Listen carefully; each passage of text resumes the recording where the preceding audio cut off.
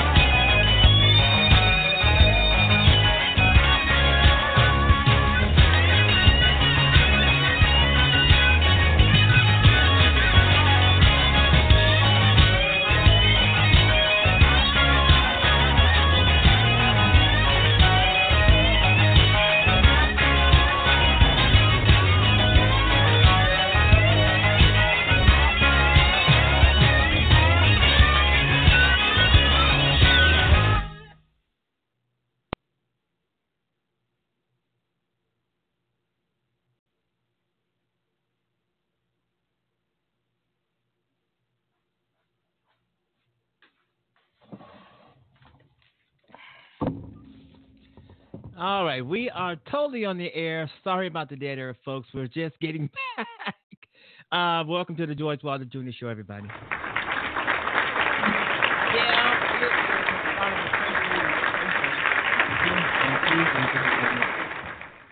And it's a beautiful day here in the city of Chicago. It's dark, it's cold, but it's beautiful. And we are on the air, and I am so so proud of that. Let's see what we're going to talk about. Oh, yeah, man. Chicago Bulls fired their coach.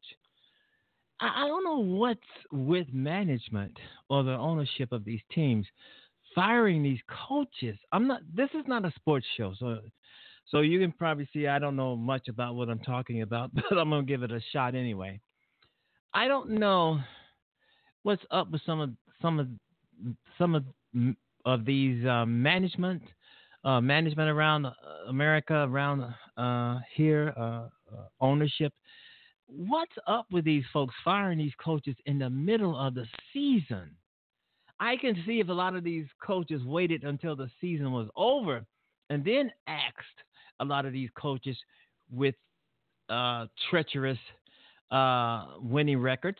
Fred Hoiberg was, if I'm pronouncing his name correctly, he was 5-19. The Bulls are horrible. Chicago Bulls are just horrible. They can't buy a win right now. But the league should at least try to show some sort of respect for these guys.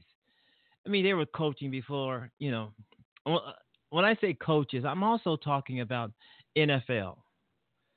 Because Aaron Rodgers, the coach for the Green Bay Packers, he was fired. Mike somebody, I can't recall his last name, but I'll get it later on. He was fired from the Green Bay Packers over the weekend because of their treacherous record. Now they're going to bring in another coach. Aaron Rodgers is the highest paid quarterback in the league. And I can understand management saying to themselves, well, we're paying this guy all of this money, and he's not, giving us any results. They're losing. So they're going to go fire the coach. And they're going to bring in another coach to try to light a fire under Aaron Rodgers because they're giving him so much money. I'm thinking it's the same way with Fred Hoiberg of the Chicago Bulls. They done fired him. But my understanding, reading an article, my understanding is that they're not going to look for another coach. They're just going to fire. They're just going to hire an assistant coach or something to that effect. I got to get more out of the article. But anyway, these two coaches so far that I know of have been fired in the middle of the season. I mean, it's like saying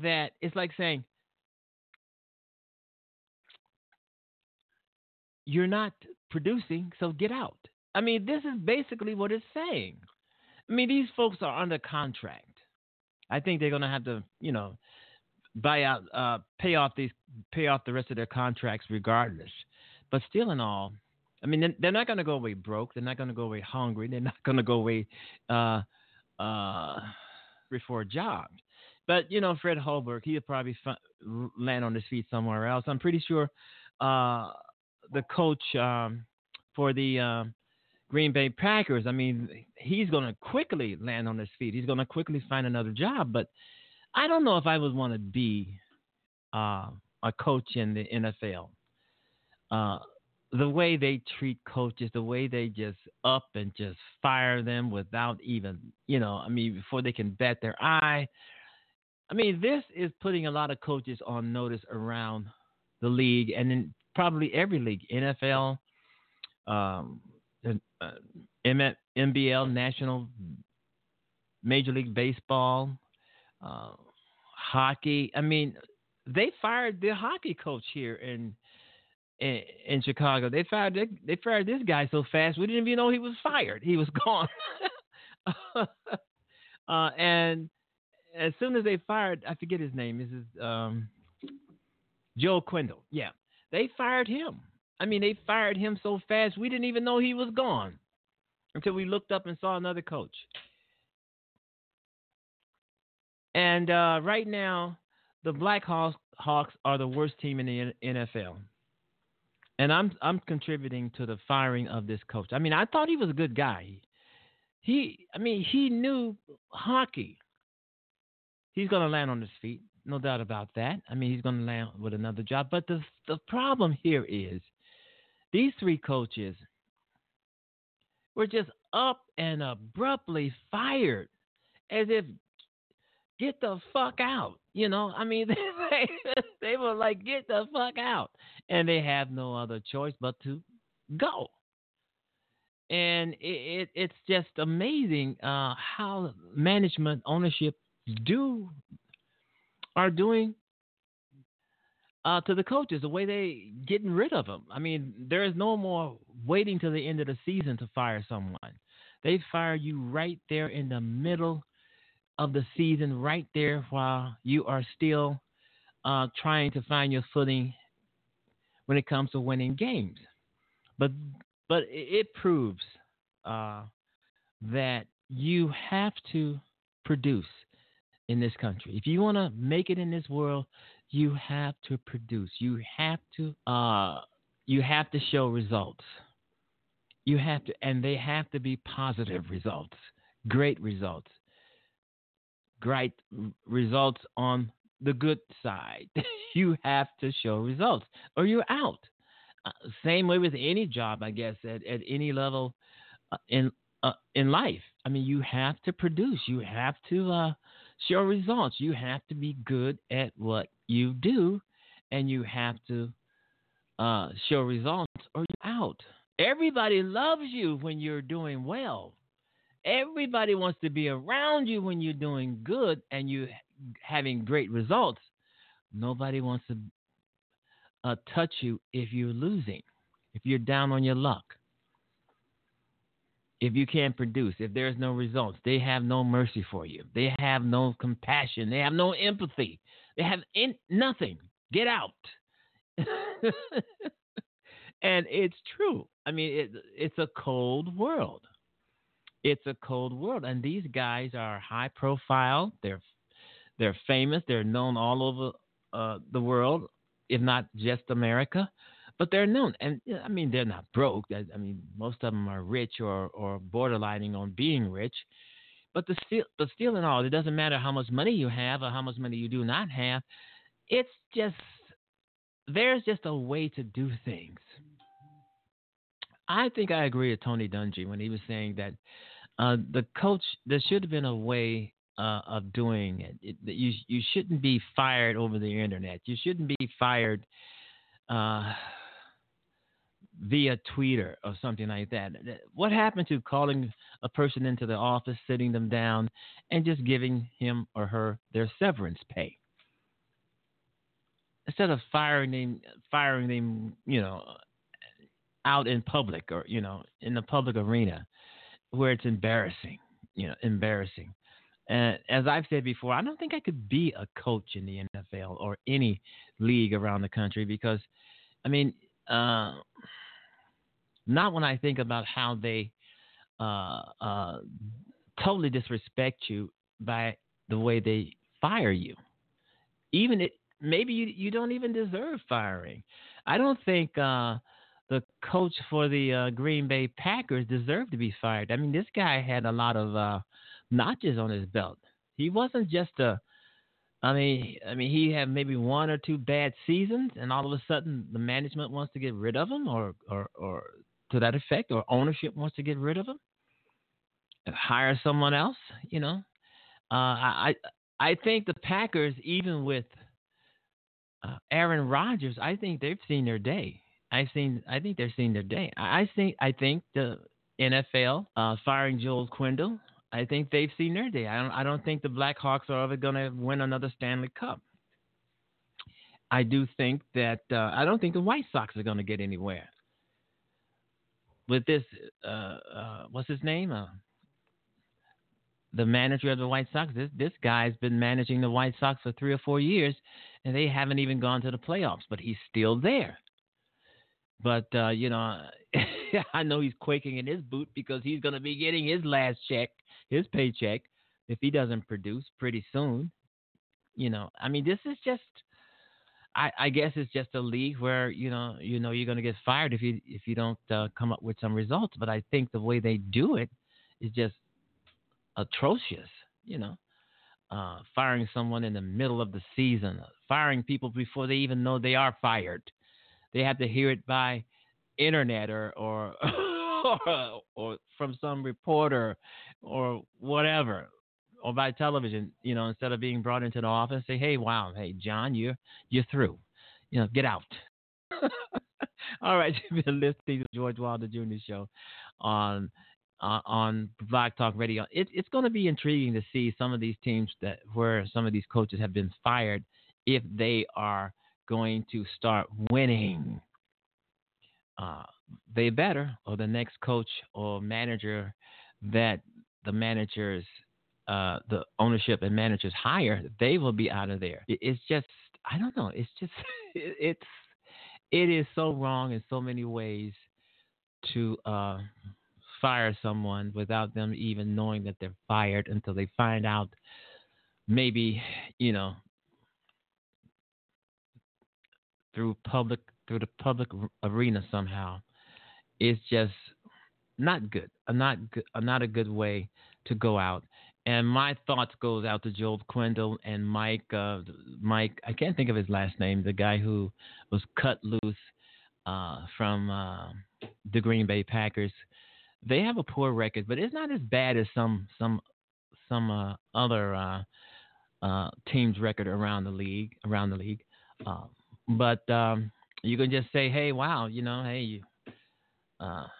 a lot of these guys will land on their feet. Some of the team will pick them up. There's no doubt about that. But the way they were fired, as I've been alluding, the way they were fired is just awesome. Appalling, I think. I really think.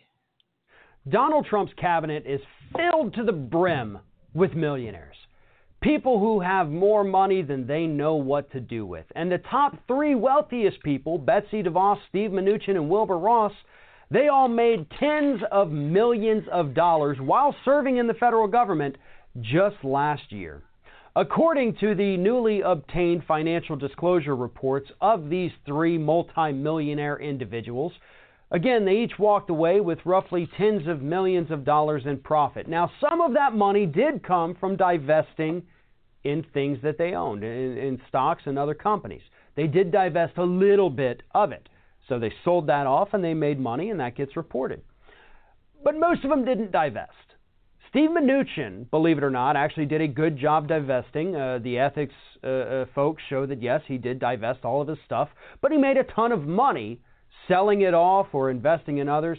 But Betsy DeVos and Wilbur Ross didn't fully divest. In fact, they both still own stakes in companies and other businesses that directly benefit from the policies that they put in place. In fact, Wilbur Ross is facing a massive investigation at the moment because he seems to only be using his office to make himself more money. And that's the takeaway here. That's the point. Right now in the United States, and even before Trump came into office, we have government run by millionaires for the benefit of millionaires. The federal government, the way it is right now, and this may change in January with some of these new coming Democrats in the House of Representatives, but right now, the government only works for millionaires. And it has become exceptionally bad during the years of Donald Trump now. Let me ask you this question. And please, if you've got an answer to it, comment on this video. But let me tell you, think of one thing that this administration, any agency within this administration, one thing they've done that's been for the benefit of American consumers and not to benefit a corporation.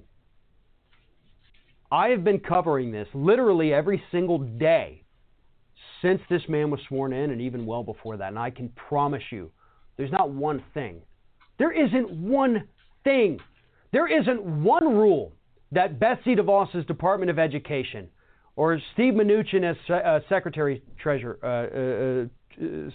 of the Treasury, or Wilbur Ross at the Commerce Department. There isn't one rule any of these people have put in place that actually benefits consumers over corporations. Not a single one. Same thing with the EPA. They don't give a damn about people anymore. And it's the same thing with the Republicans in the House and the Senate and the White House. Now, again, the glimmer of hope is that we've got this new Democratic majority coming into the House of Representatives. We've got a lot of progressives, a lot of populists, people pulling the party to the left, denying money from corporations, working for the people. But at this point, so much damage has been done that our government only functions if you're in the top 1%. If you're in that top 1%, you're protected. Don't worry about the rules coming out of this government because they're going to be to your benefit. But if you're the rest of us, you worry about things like paying for your health insurance, paying for prescription drugs, worried about the safety of the water that comes out of your tap every time you turn it on, worried about the quality of our food that seems to be getting recalled because of things like salmonella and E. coli every other day. You know, we can't even have a meal without worrying if it's going to poison us because we've cut funding for the FDA to actually go out there and do food inspections so that meat packers could save $12 million this year. That's actually a thing that happened, folks. That's why we've got so many salmonella and E. coli recalls right now. We're struggling. We're getting poisoned by food. We're getting poisoned in the environment. We're getting poisoned by corporations. But the top 1% is doing just fine. They don't have to deal with the same crap we do because the federal government makes sure that those millionaires and billionaires are 100% protected because those millionaires and billionaires, at least right now, not only are they running the government, but they're making sure that the government only works for them.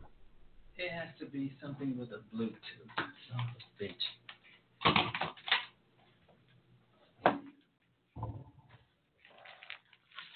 All righty. Welcome back to the George Wilder Jr. Show, everybody. We are experiencing some difficulty.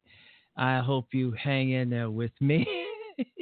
And as I was just talking about the sports thing here, people are just, all right, I know you're hanging in there. Thank you.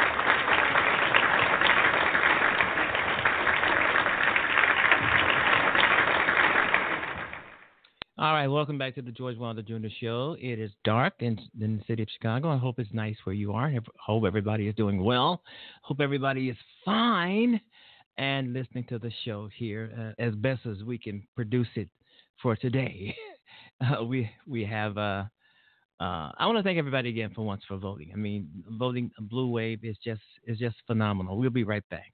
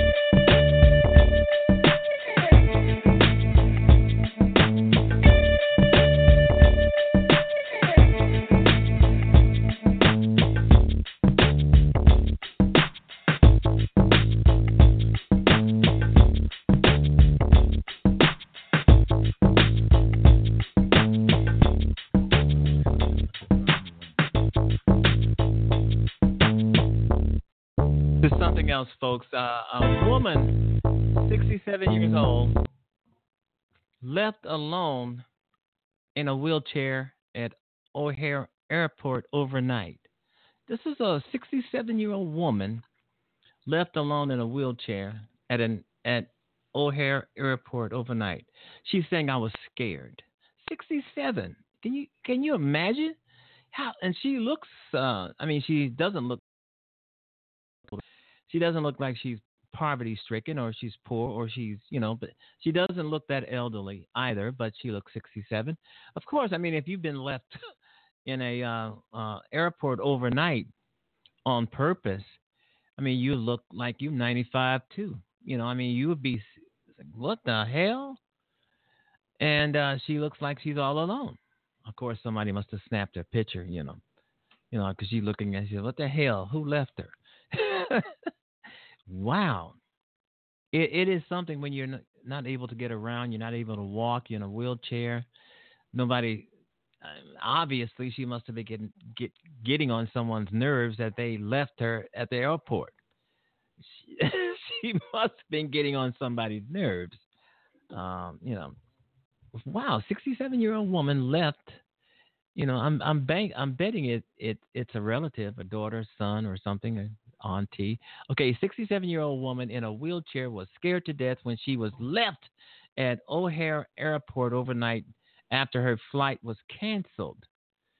Okay, her name is Olympia Warsaw. She was heading home to Detroit on Friday after attending her ex-husband's funeral in Chicago because of Parkinson's disease and diabetes. Warsaw had trouble walking and communicating.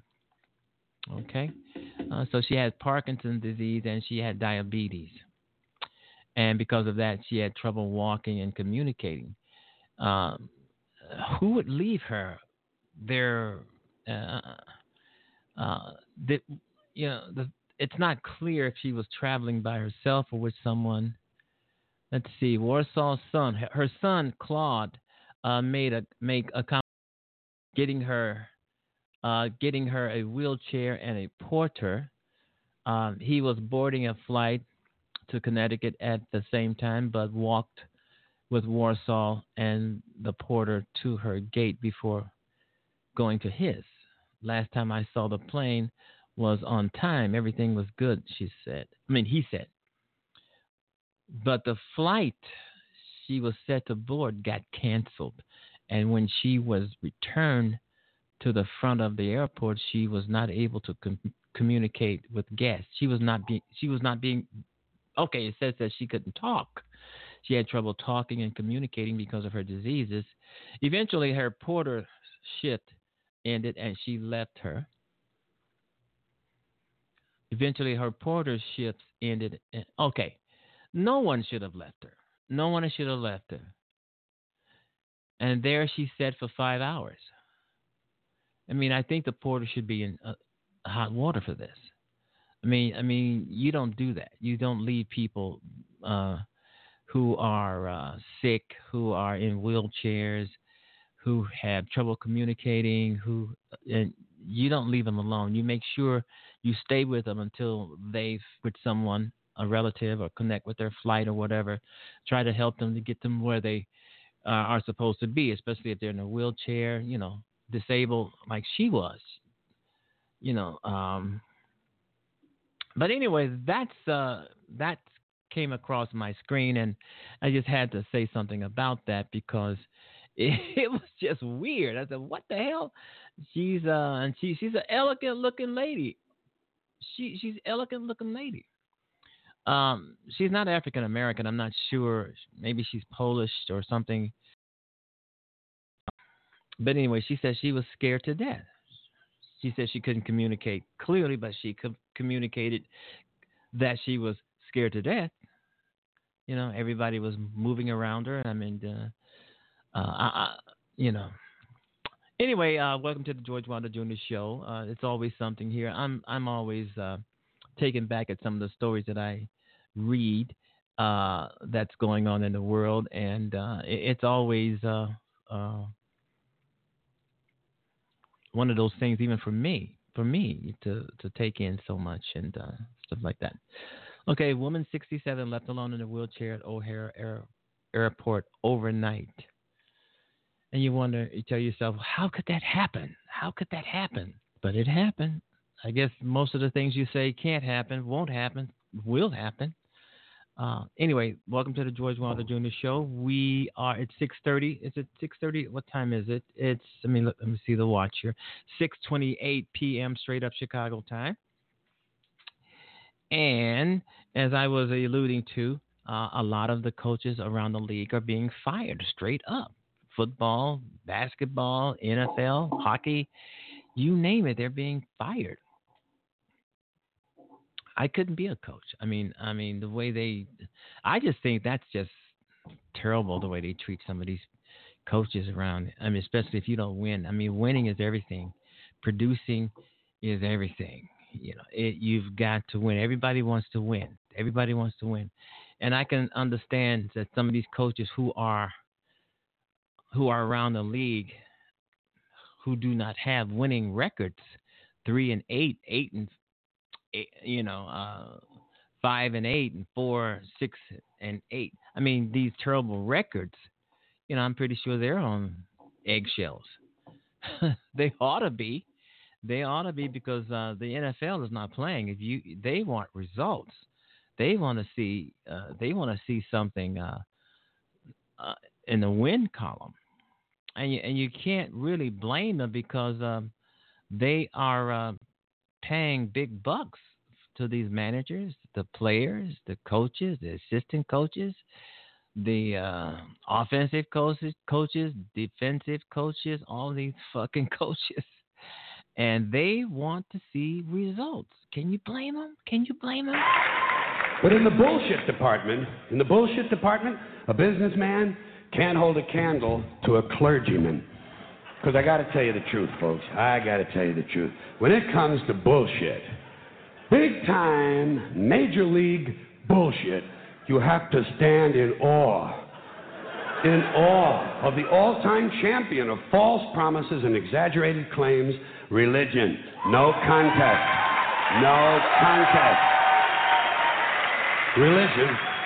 Religion easily has the greatest bullshit story ever told.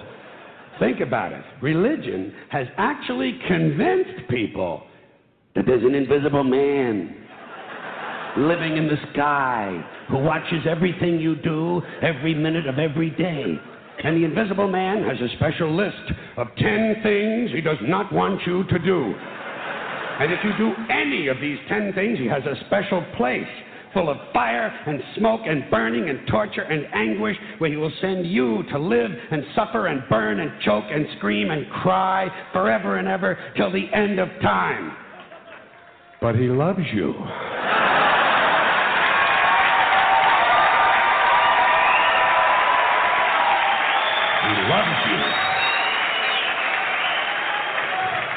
He loves you and he needs money. He always needs money. He's all powerful, all perfect, all knowing, and all wise. Somehow, just can't handle money. Religion takes in billions of dollars. They pay no taxes, and they always need a little more. Now, you talk about a good bullshit story. Holy shit.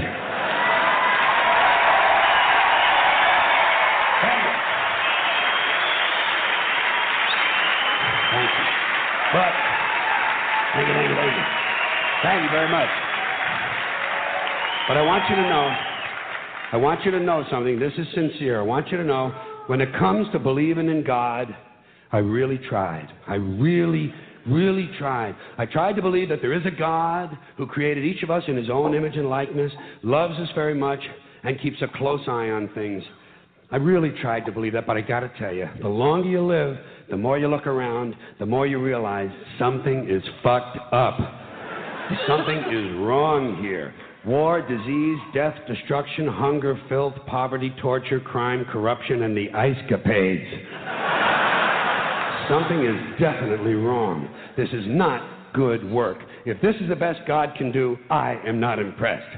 Results like these do not belong on the resume of a supreme being. This is the kind of shit you'd expect from an office temp with a bad attitude.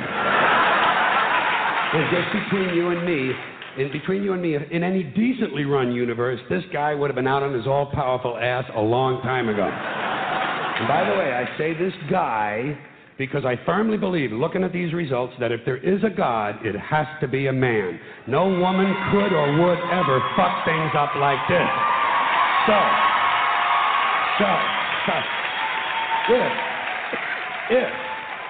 If there is a God, I think most reasonable people might agree that he's at least incompetent and maybe, just maybe, doesn't give a shit.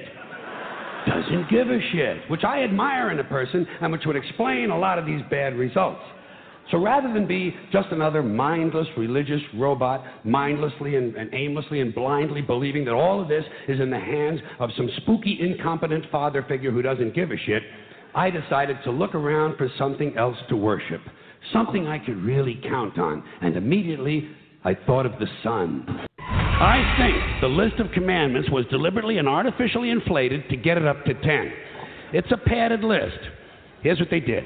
About 5,000 years ago, a bunch of religious and political hustlers got together to try to figure out how to control people, how to keep them in line. They knew people were basically stupid and would believe anything they were told, so they announced that God had given them some commandments.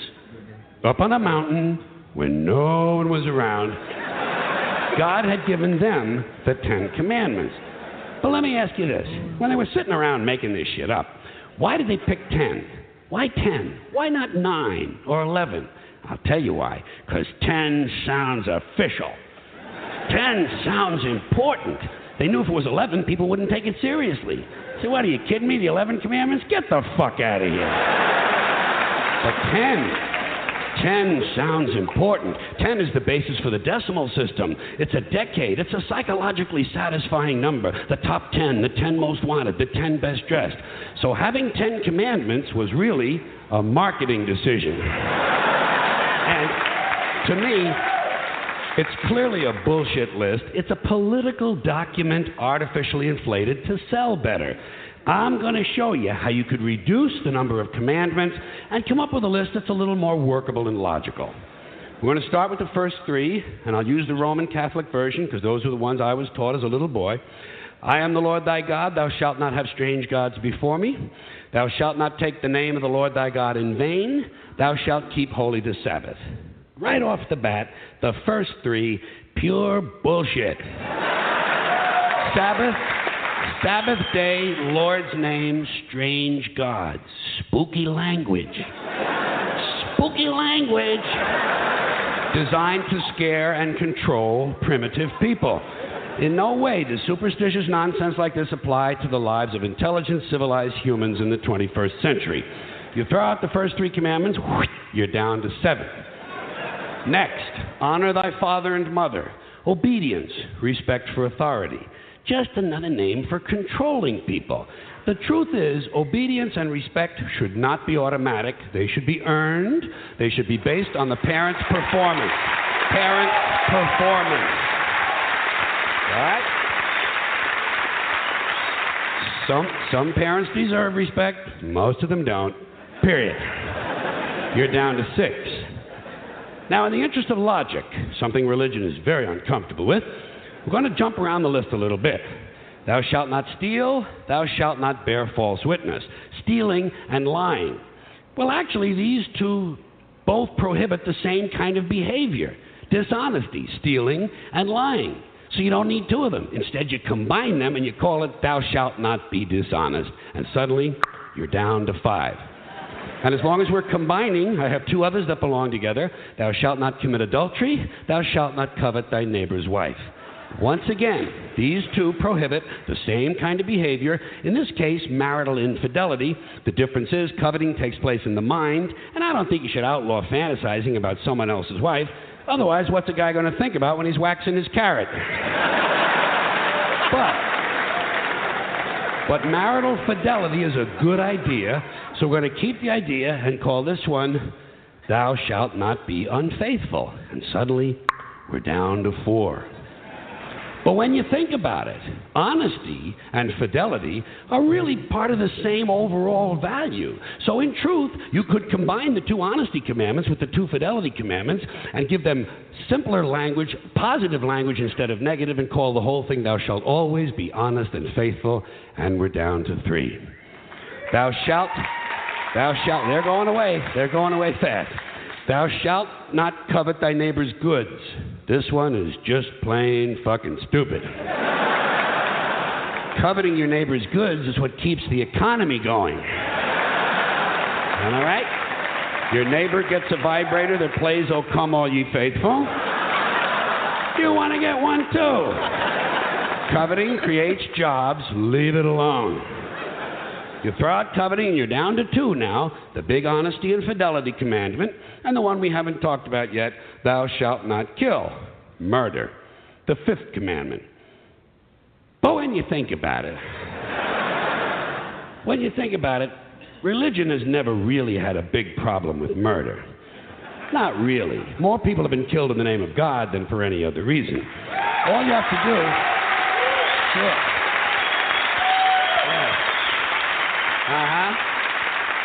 All you have to do is look at Northern Ireland, the Middle East, Kashmir, the Inquisition, the Crusades, and the World Trade Center to see how seriously the religious folks take thou shalt not kill. The more devout they are, the more they see murder as being negotiable. It's negotiable. You know? It depends. It depends. It depends on who's doing the killing and who's getting killed. So, with all of this in mind, I leave you with my revised list of the 2 commandments. Thou shalt always be honest and faithful to the provider of thy nookie. And thou shalt try real hard not to kill anyone, unless, of course, they pray to a different invisible man from the one you pray to. 2 is all you need. Moses could have carried him down the hill in his fucking pocket. And if they had a list like that, I wouldn't mind those folks in Alabama putting it up on the courthouse wall. As long as they included one additional commandment, thou shalt keep thy religion to thyself. In the bullshit department, a businessman can't hold a candle to a clergyman. Because I got to tell you the truth, folks. I got to tell you the truth. When it comes to bullshit, big time, major league bullshit, you have to stand in awe. In awe of the all-time champion of false promises and exaggerated claims, religion. No contest. No contest. Religion easily has the greatest bullshit story ever told. Think about it. Religion has actually convinced people that there's an invisible man living in the sky who watches everything you do every minute of every day. And the invisible man has a special list of 10 things he does not want you to do. And if you do any of these 10 things, he has a special place full of fire and smoke and burning and torture and anguish where he will send you to live and suffer and burn and choke and scream and cry forever and ever till the end of time. But he loves you.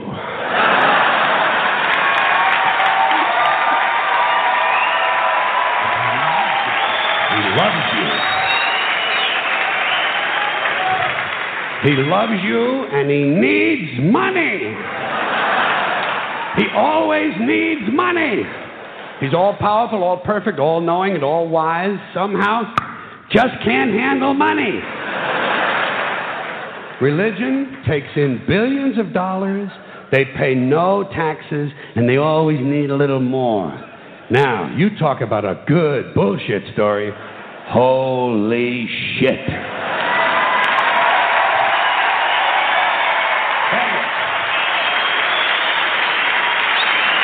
Thank you.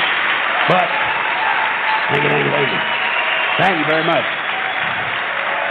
But I want you to know something. This is sincere. I want you to know, when it comes to believing in God, I really tried. I really tried. I tried to believe that there is a God who created each of us in his own image and likeness, loves us very much, and keeps a close eye on things. I really tried to believe that, but I got to tell you, the longer you live, the more you look around, the more you realize something is fucked up. Something is wrong here. War, disease, death, destruction, hunger, filth, poverty, torture, crime, corruption, and the ice-capades.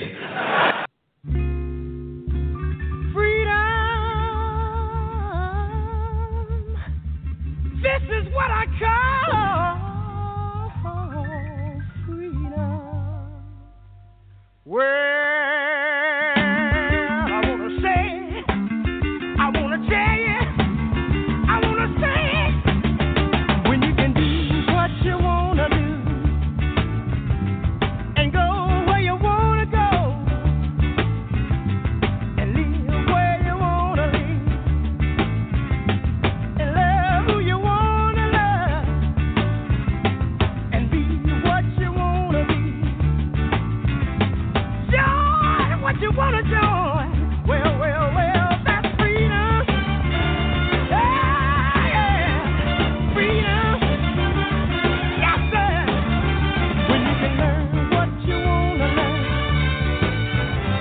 and read what you want to read and write what you want to write. Do what you feel is right.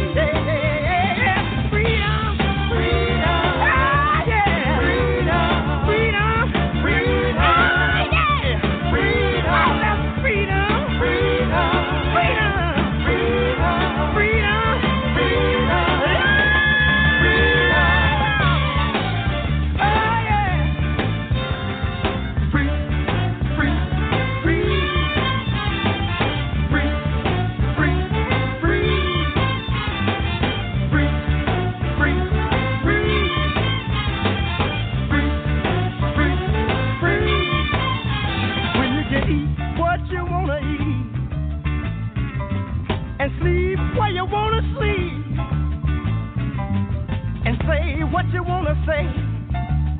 Let the children play while they want to play. And work when you want to work. Play when you want to play. Oh, that's freedom, freedom.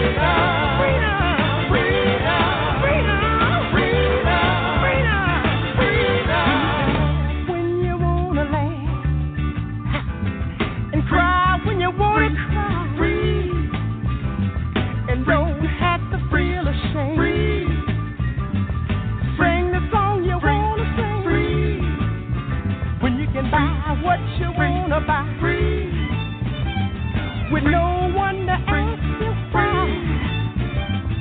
Dress the way you wanna dress, free, just because you feel it, free. Walk the way you wanna walk, free. Talk the way you wanna talk, free. Shout the way you wanna shout, free. No one to put you out.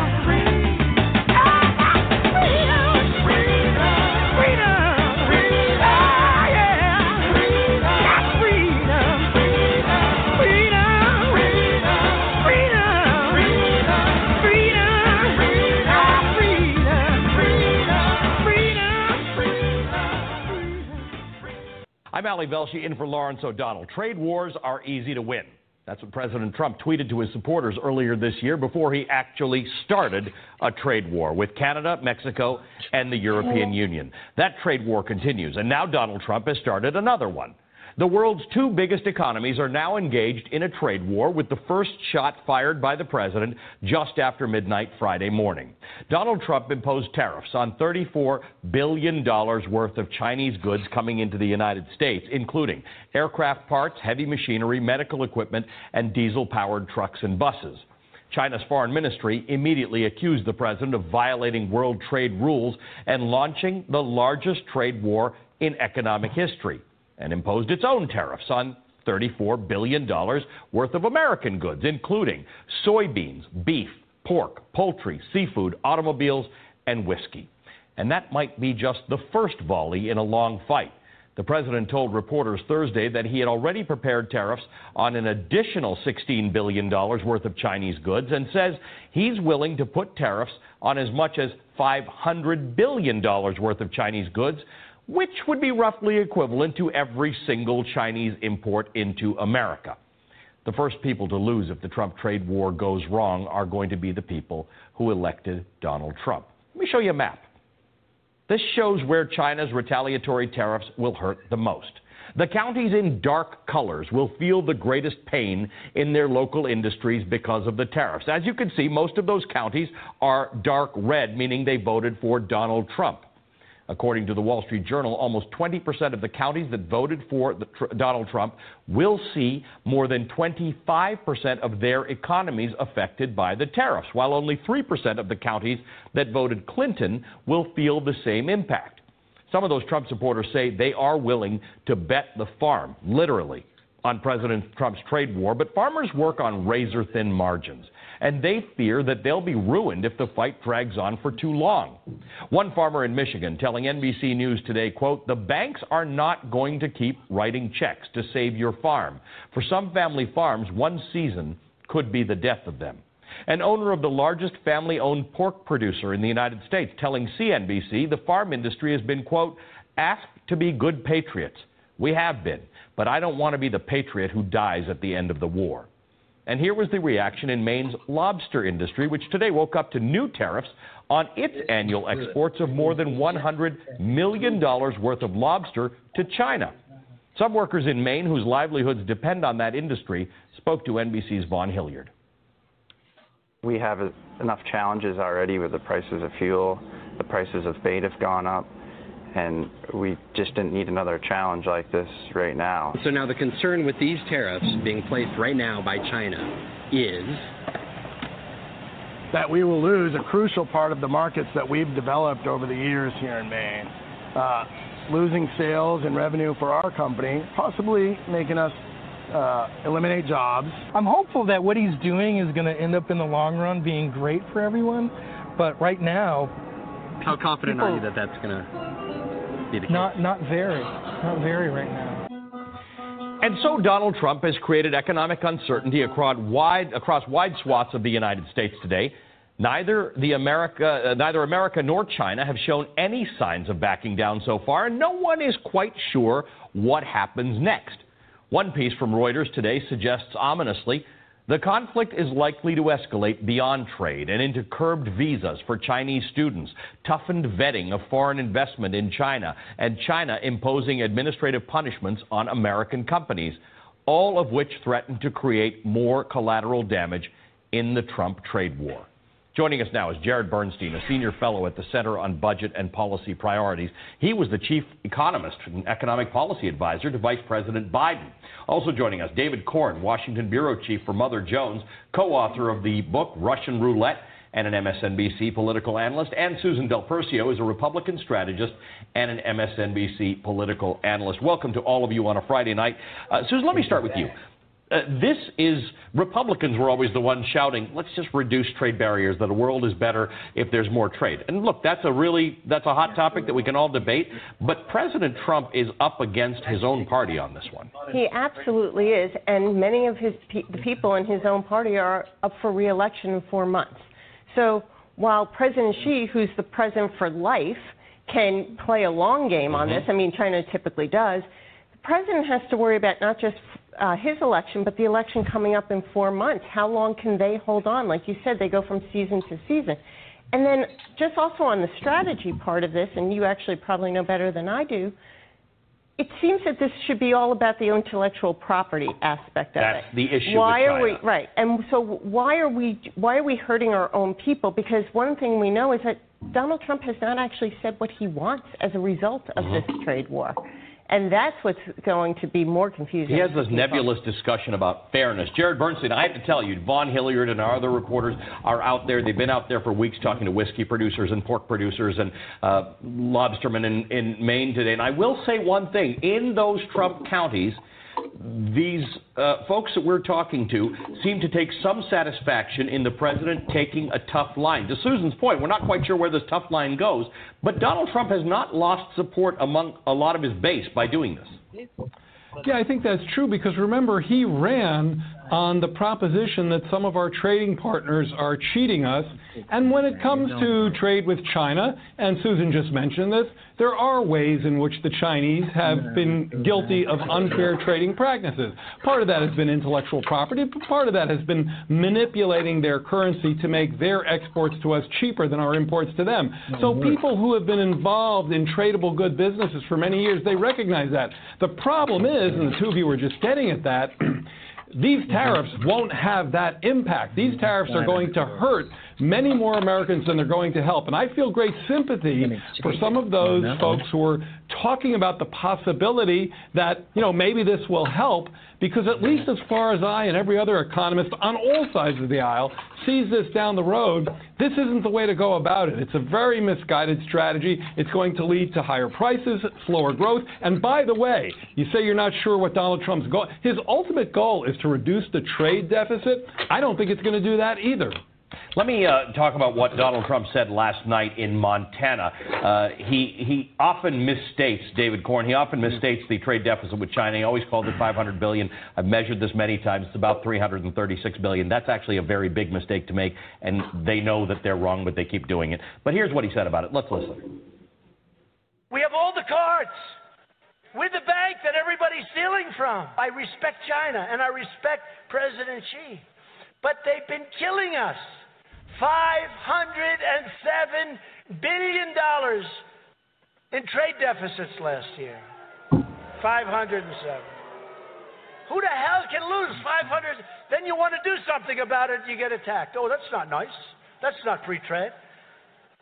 The war was lost on trade many years ago. When they were saying, not a free trader, I said, no, the war was lost. But now we're going to win it. And because we have all the cards. So David Corney says the war was lost on trade many years ago. The issue, though, with trade globally is that when you trade with people, you're probably less likely to make war with them, and they tend to be your allies in other areas. And at this point, it's a little unusual because we've opened up on many fronts. We're fighting with our allies. We're fighting with our enemies. We're trying to make a deal with North Korea. We're doing something with Russia on the 15th. We're not clear exactly what that is. And we're pulling out of the Iran deal. So there's more to this than whether we lost or won a war on trade. It's chaos. I mean, the president, says that Putin is fine, and then he attacks Justin Trudeau, and his chief trade advisor says there's a special place in hell for Justin Trudeau, a remark that he had to apologize for. I mean, I go back to like the old Batman movie, The Joker. The Joker likes chaos. It seems that the president has almost a psychological need to create crises.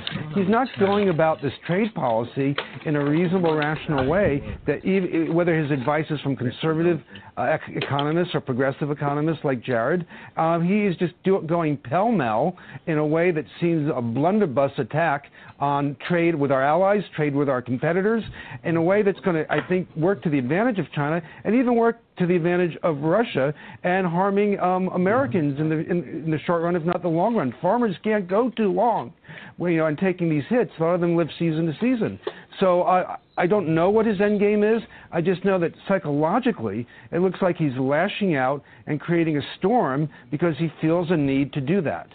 You make an interesting point, by the way. This does create an advantage for Russia because all of those things that the Chinese are not going to buy because they've got tariffs on from America, i.e. soybeans, they're getting some of it from Brazil. But this is an opportunity from Russia for whom we're trying to control their expansion. They now get to sell more goods. But they also get hard currency. They get hard currency. It makes it easier for them to get around the sanctions that we've imposed. Correct. It's great for Russia. Susan, Oxford Economics predicts that if President Trump follows through on his threats, it could actually reduce world trade by 4% and wipe away 4/10 of a percentage point of GDP, which equals about $800 billion. So there's more to this, and this is why our allies are upset about it. I mean, we're actually costing everybody money, and I remind people it was many years ago, but the U.S. sent the world into an economic tailspin in 2008. We do have to be cautious about these things. Absolutely, and there's one other thing to consider as we start this trade war with China.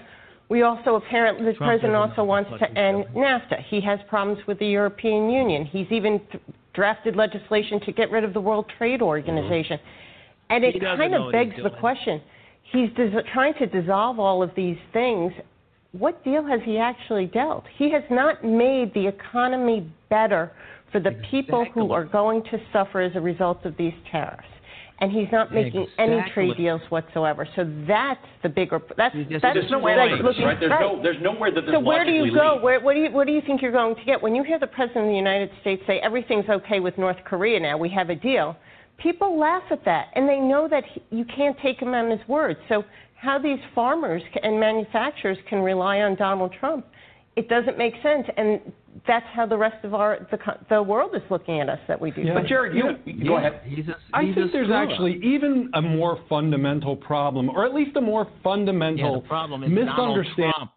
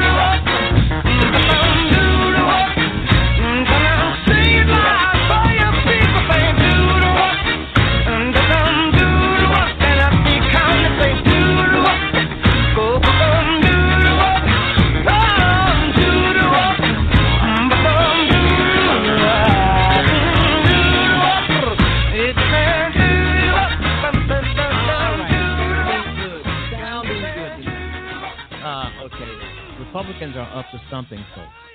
We don't quite know what they're up to, but they are up to something. They're trying to, they lost a little bit of power during the midterms. Midwestern Republicans tried to kneecap new Democratic governors. Yeah. The Republicans are up to something. They're up to no good. They're trying to find a way to get back in office. They're trying to find a way to stay in office. They're cheating. They're lying. They're gerrymandering. They are crisscrossing and just screwing up their district to try to keep people from voting. It's always voter suppression with these jackasses. Lame duck Republican legislature in 2 Midwestern states where Democrats seized key offices in November are trying to kneecap the incoming leaders and change election rules, aiming to consolidate GOP power despite the election results. In Wisconsin, Republicans aim to limit early voting, change the date of the state's presidential primary to help a conservative member of the Wisconsin Supreme Court win re-election, limit the governor's ability to make certain appointments, and block Governor-elect Tony Evers from eliminating a state economic development agency. The Republicans are trying to, even though they lost, they are still trying to kneecap. I'm assuming in Wisconsin, the legislature is controlled, easy for me to say, right? Controlled by Republicans. And in both states, the lawmakers are mimicking what happened in North Carolina in 2016 after Governor Roy Cooper, a Democrat, ousted Republican Pat McElroy. Before Cooper took office, the GOP-dominated legislature, moved in to limit his power to make appointments, and it has since consistently tried to alter the election rules to help Republicans. The Republicans, they have no gall for cheating. I mean, cheating is what they're about, and they do it out in the open. They don't try to hide their shenanigans. They don't try to hide their corruption, their criminal activities. They don't try to hide it. It's out there in the public. If you have governor controlled, if your legislature in your state is controlled by Republicans and you have a Democratic governor, they're gonna cut his feet out from under him. He's not gonna be able to do anything. Anything he tries to do, they can override it. And they can make it so hard for other people to vote. That's a damn shame in Wisconsin and another state. It's going to be up to the people. It's going to be up to the folks of those states. I mean, you got a lot of states around in Mississippi, Georgia, that are being circumvented. People of these states, you have to rise up and take back your state. That's the only thing. That's the only way this is going to happen. The people are going to try to take back their states, and a lot of these Republican states, a lot of these red states, people are moving out of some of these states. They're moving from these red states. They're settling in blue states. They're moving away, and I couldn't blame them. I would not want to live in a red state. No way, no how. You could not get me to live in a red state. Because, if you got a Republican governor, more than likely, you're fucked. Because Republicans are thinking of one thing, staying in power. And they will cheat to do that. There's no law against cheating. There's no law against lying. There's no law against conniving and being corrupt. It depends on how much corruption and what kind of corruption. But certain kind of corruption, it's not a crime to cheat or to lie, which it should be. It should be a chance. It should be. But these Republicans, I mean, they are not going to quit. Even though they lose, they're still going to find a way to win by cheating, especially if they hold any kind of control. And I think in some of these states where you have a Republican legislature, people didn't vote. They didn't vote. But anyway, when the House of Representatives in your state, just like the House of Representatives in America, in Washington, these people serve only 2 years. Only 2 fucking years. You can vote their asses straight up and straight out. But the Republicans, they are in control of the Wisconsin legislature, and they're going to try and change things. And they can do it. They can do it because they're equal body, just as the governorship. They're just as equal. So, they can turn shit around. They can make things worse for you. But there's no doubt about it. Just like we put a blue wave on their asses in Washington, you're going to have to put a blue wave on their asses in your state, Wisconsin, Georgia, Louisiana, Texas. You're going to have to, it's up to the folks. It's up to you, the voters. And in some cases, it's going to take more than just a blue wave. It's going to take some kicking them up their asses, because these people are crooks. They're thugs. They don't care. And it just breaks my heart to see that there's still Republicans who are still trying to cheat, lie, and spread bullshit and suppress the vote, gerrymandering, trying to keep you from voting, because they know if you vote, their asses will not get in. So I'm hoping that people in Wisconsin and a lot of these other states rise up against these fuckers. They're thugs. And I've said this many, many a times. Republicans should never, ever be elected to any other office nowhere in America. They're all thugs. They're crooks. They're just no good for America, period.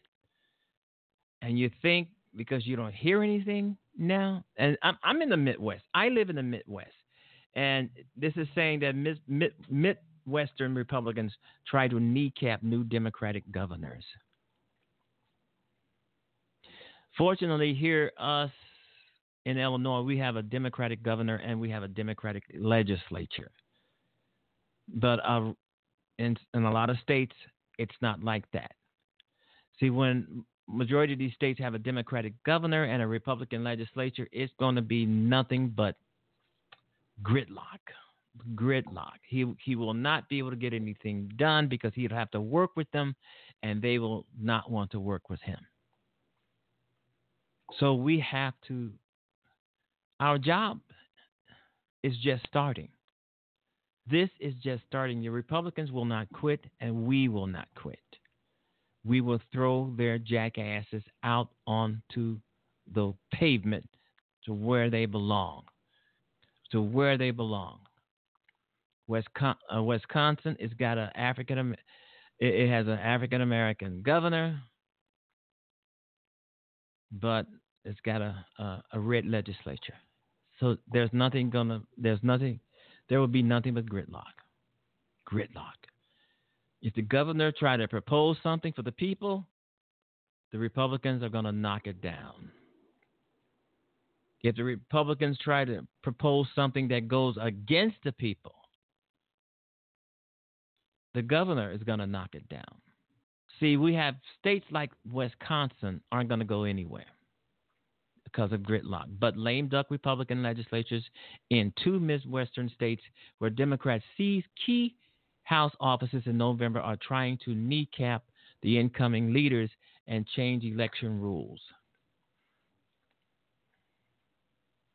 They're trying to change election rules. And they don't care who knows. They don't care who knows. They don't care who knows that they're cheating, that they're thugging. I'm just hoping that people in these Midwestern towns where these Republicans are trying to change the name of the game want it to be and how they want it to be, stand up and say, this is not going to fucking happen. These are the election rules. This is where they're going to stay. Because in order to change election rules, you're going to need the governor's signature or something, you know. And you're going to need so many votes and votes and votes to do that. Aiming to consolidate GOP power despite the election results. They're still trying to cheat. They're still trying to cheat, folks. And I'm just hoping that the Michigan GOP and the Wisconsin GOP see the light, but they won't. But I'm hoping that the folks in those states stand up and say, this is not going to happen, this is not going to happen, this is not going to happen. Vote out all Republicans. They need to be gone. All right, you've been listening to the George Wilder Jr. Show. We're going to take an early end the show early because there's something that's pressing that I have to get to, and there is no one that I know that can, you know, sit in for me right now. You know, everybody's thinking about Christmas, right?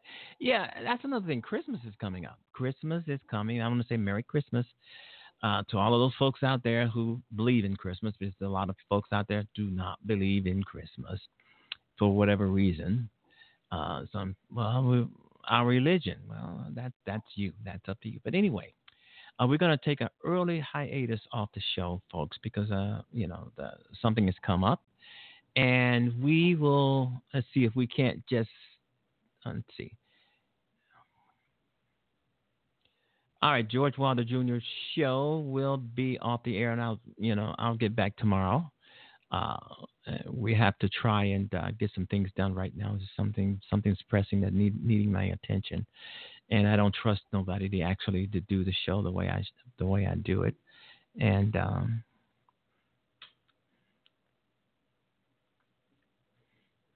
it was wonderful. It was beautiful.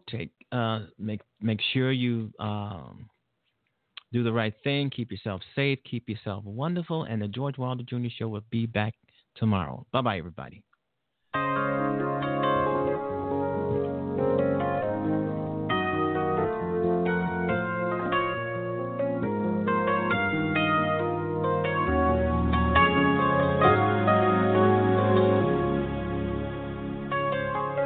If I had to live my life without you near me, the days would all be empty.